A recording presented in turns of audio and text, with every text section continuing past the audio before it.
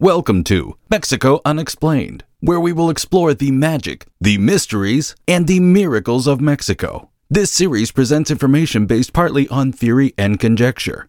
The podcaster's purpose is to suggest some possible explanation, but not necessarily the only ones to the subjects we will examine. Here is your host, Robert Bitto.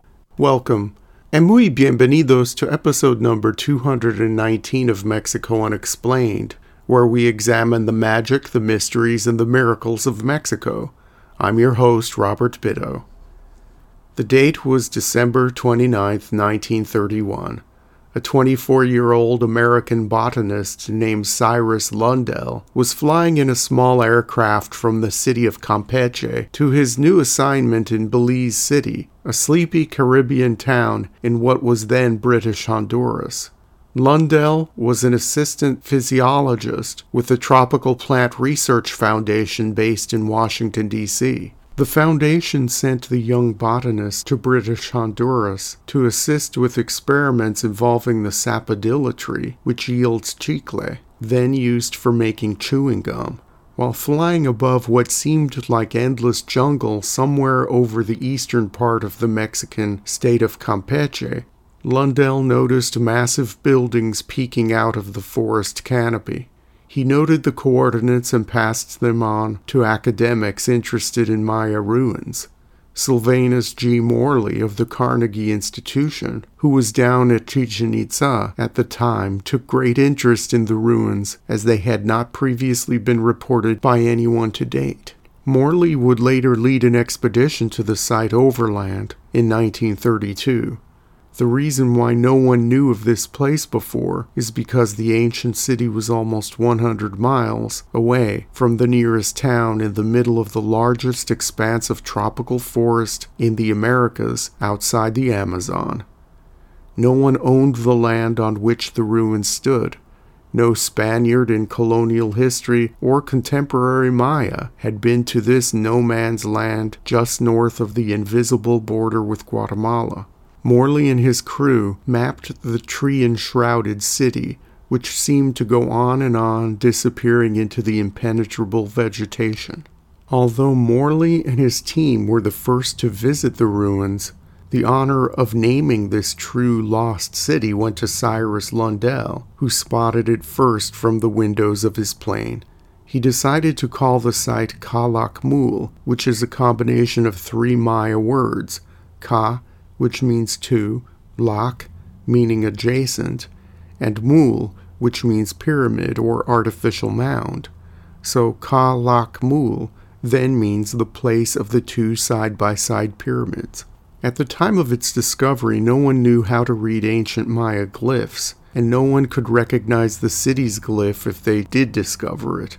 We know now that the ancient Maya called the core of the city Osh-te-tu'un, which loosely translates to the place of the three stones. The larger kingdom that Calakmul ruled over may have been called Chi'ik Naab.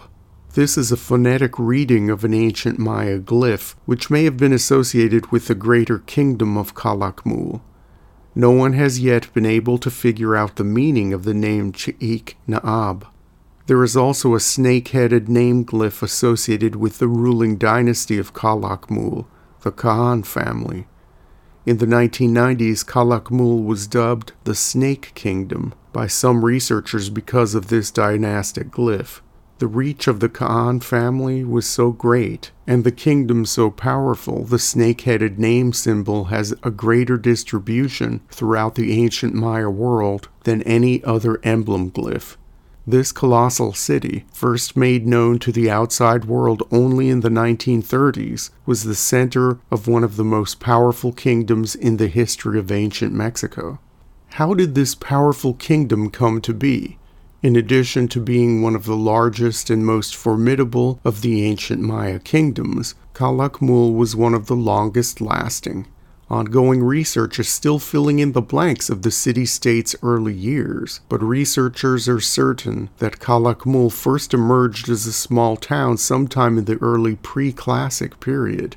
That would put the city's founding at around 400 BC. Some scholars call this time period the Epi-Olmec era, because the much older Olmec civilization was well into its decline in the first few centuries BC. Archaeologists are divided on what they believe the Olmec's influence was on the founding of Calakmul, but some of the early art and architecture show an Olmec influence. The city was located near what modern-day Mexicans called a bajo, a low-lying area that turns into a marsh after the rains. These low-lying semi-wetlands have fertile soils for planting, so the setting would have been ideal for farming. In addition, near the bajo are rich flint deposits. In those early centuries BC, those deposits were quarried, and the flint was fashioned into arrowheads and other items that were most likely produced in a surplus and traded with surrounding communities or long-distance traders. The network of roads, or sakbes, fan out from Calakmul's core, and some archaeologists believe these roads may have linked the city with the larger and more powerful ancient Maya sites of El Mirador, Nakbe, and El Tintal in the pre-classic period. So essentially, Calakmul started off as a center of agriculture and commerce, and grew from there. There are many inscriptions throughout the city that tell people of the modern world the history of this magnificent place. The first record at Calakmul of the enthronement of a king is found on a stone monolith, or stela, and dates to 411 AD. Archaeologists have pieced together a dynastic record from the 117 stelae at the site and from references to Calakmul rulers throughout the city on other monuments as well as on monuments in other Maya cities. In the early 500s, there appears to have been rulers of Calakmul who are not of local royal households, leading some to believe that the city for about a century was ruled by foreigners or local military leaders. Sometime in the mid-500s AD, the Ka'an family relocated to Calakmul, possibly from the older kingdom of El Mirador, which was linked by trade and had a political relationship with Calakmul. Perhaps for the first few centuries AD, Calakmul was either allied with or was a subject state of El Mirador. And when Calakmul started to rise and El Mirador's importance started to wane, the royal family of Ka'an moved its court to Calakmul and made it the capital of the greater Snake Kingdom. The Ka'an dynasty at Calakmul produced a series of strong rulers with interesting names. Among them were Great Serpent, Split Earth, First Wielder of the Axe, Smoking Jaguar Paw, and Sky Witness. In the Maya language, the rulers' names were preceded by their formal title known as K'uhul Khan Ajwab. This translates to Divine Lord of the Kingdom of the Snakes. The Ka'an family expanded their realm, consolidated their power and wealth, and by the middle of the 6th century AD, Calakmul came up against another Maya superpower in the region, the great city of Tikal in the south. Calakmul made alliances with the towns and cities surrounding Tikal, thus trying to squeeze out the city, cutting off its resources and opportunities for long-distance trade. In the year 648 AD, Calakmul won an overwhelming victory against Tikal at the city of Dos Pilas on the shores of the La Pasión River. Dos Pilas was founded by Tikal just 19 years earlier. They installed a 4-year-old boy from a Tikal noble family as the new city's ruler, and the city grew rapidly as a center of commerce. Dos Pilas was 70 miles away from Calakmul, well within the territory of Tikal, and the Ka'an family made the city one of the largest military bases in the newly annexed lands of the Snake Kingdom. The powerful Ka'an rulers were not able to extinguish Tikal completely, though, and in the year 695, Tikal came back with a vengeance and defeated Calakmul in a major battle. This was followed by 50 years of Tikal winning small battles against Calakmul, slowly gaining back its former territory and its former allies. The royal family of Tikal had strong ties of blood and trade to the central Mexican powerhouse Teotihuacan, hundreds of miles away. Some scholars believe that in the late 600s, Tikal got help from Teotihuacan to defeat Calakmul, thus preserving Teotihuacan's economic interests in the region. One can only imagine warriors from the temperate climate of the basin of Mexico fighting in the steamy jungles of the Maya area, some 800 miles from home. After the major defeat of Calakmul by Tikal in 695, the kingdoms coexisted without conflict for 25 years until their rivalry became hot again in the year 720. The ruler of the city of Quirigua, who paid tribute to the king of Copan, decided to revolt against the Copan king to make Quirigua an independent kingdom. The revolution in Quirigua was successful, at which time Calakmul moved in and offered Quirigua the status of protectorate within the Greater Snake Kingdom. Copan was always the historic ally of Tikal, and when one of its former territories, the city of Quirigua with 16,000 people, declared its loyalty to a sworn enemy, Tikal attacked Calakmul's territory once again. This last round of warfare ended in the year 744 after the capture of two major Calakmul cities, El Peru and Naranjo. Although most of its time and effort was spent battling its southern neighbor, Calakmul did have rivals with other Maya kingdoms besides Tikal. On April 23, 599 AD, Calakmul attacked the city of Palenque and defeated its queen, Lady Yol Iqnal. Possibly out of respect for Lady Yol Iqnal's fine lineage, the Ka'an family of Calakmul allowed the Palenque queen to remain on the throne for several years after the defeat, although the great lady paid tribute to her new faraway overlords. 13 years later, Calakmul again sacked Palenque after the queen's successor, King Ahenjol Mat, stopped paying tribute to Calakmul. The Calakmul invasion force killed the king and another prominent member of the Palenque nobility, a man named Janab Pakal. The city of Palenque never recovered. Archaeologists believe that the Ka'an family of Calakmul had no interest in governing the city of Palenque. They just wanted control of the lucrative trade routes that Palenque had dominated in the western Maya region.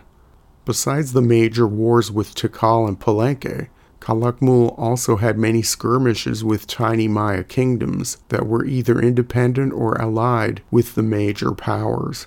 Calakmul also put down minor rebellions within its own realm, as some cities and towns did not like living under the Khan dynasty. After the last war with Tikal in 744 AD, Calakmul started to decline. Fewer and fewer monuments were built and fewer carvings were made with dates on them. The kingdom had pretty much collapsed by the beginning of the 800s, with the last date inscription at the city of Calakmul reading 909 AD. The grandeur gone along with the royal family and everything else, the city was left to squatters and eventually fell to ruin. As mentioned earlier, not even the descendants of the ancient Maya knew of Calakmul's existence in the 20th century because the site and surrounding territories had become so overcome with jungle. Today, the ruined city of Calakmul is a precious time capsule of classic Maya civilization.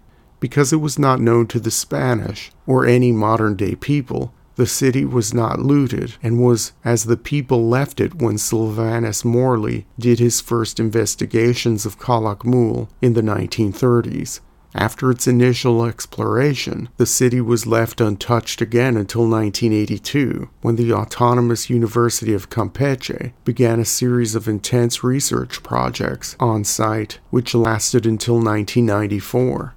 It was during this 12-year period that 6,250 structures were mapped in an 8-square-mile area to include pyramids, the royal residences of the Khans, temples, the 117 stelae previously mentioned, and many other buildings.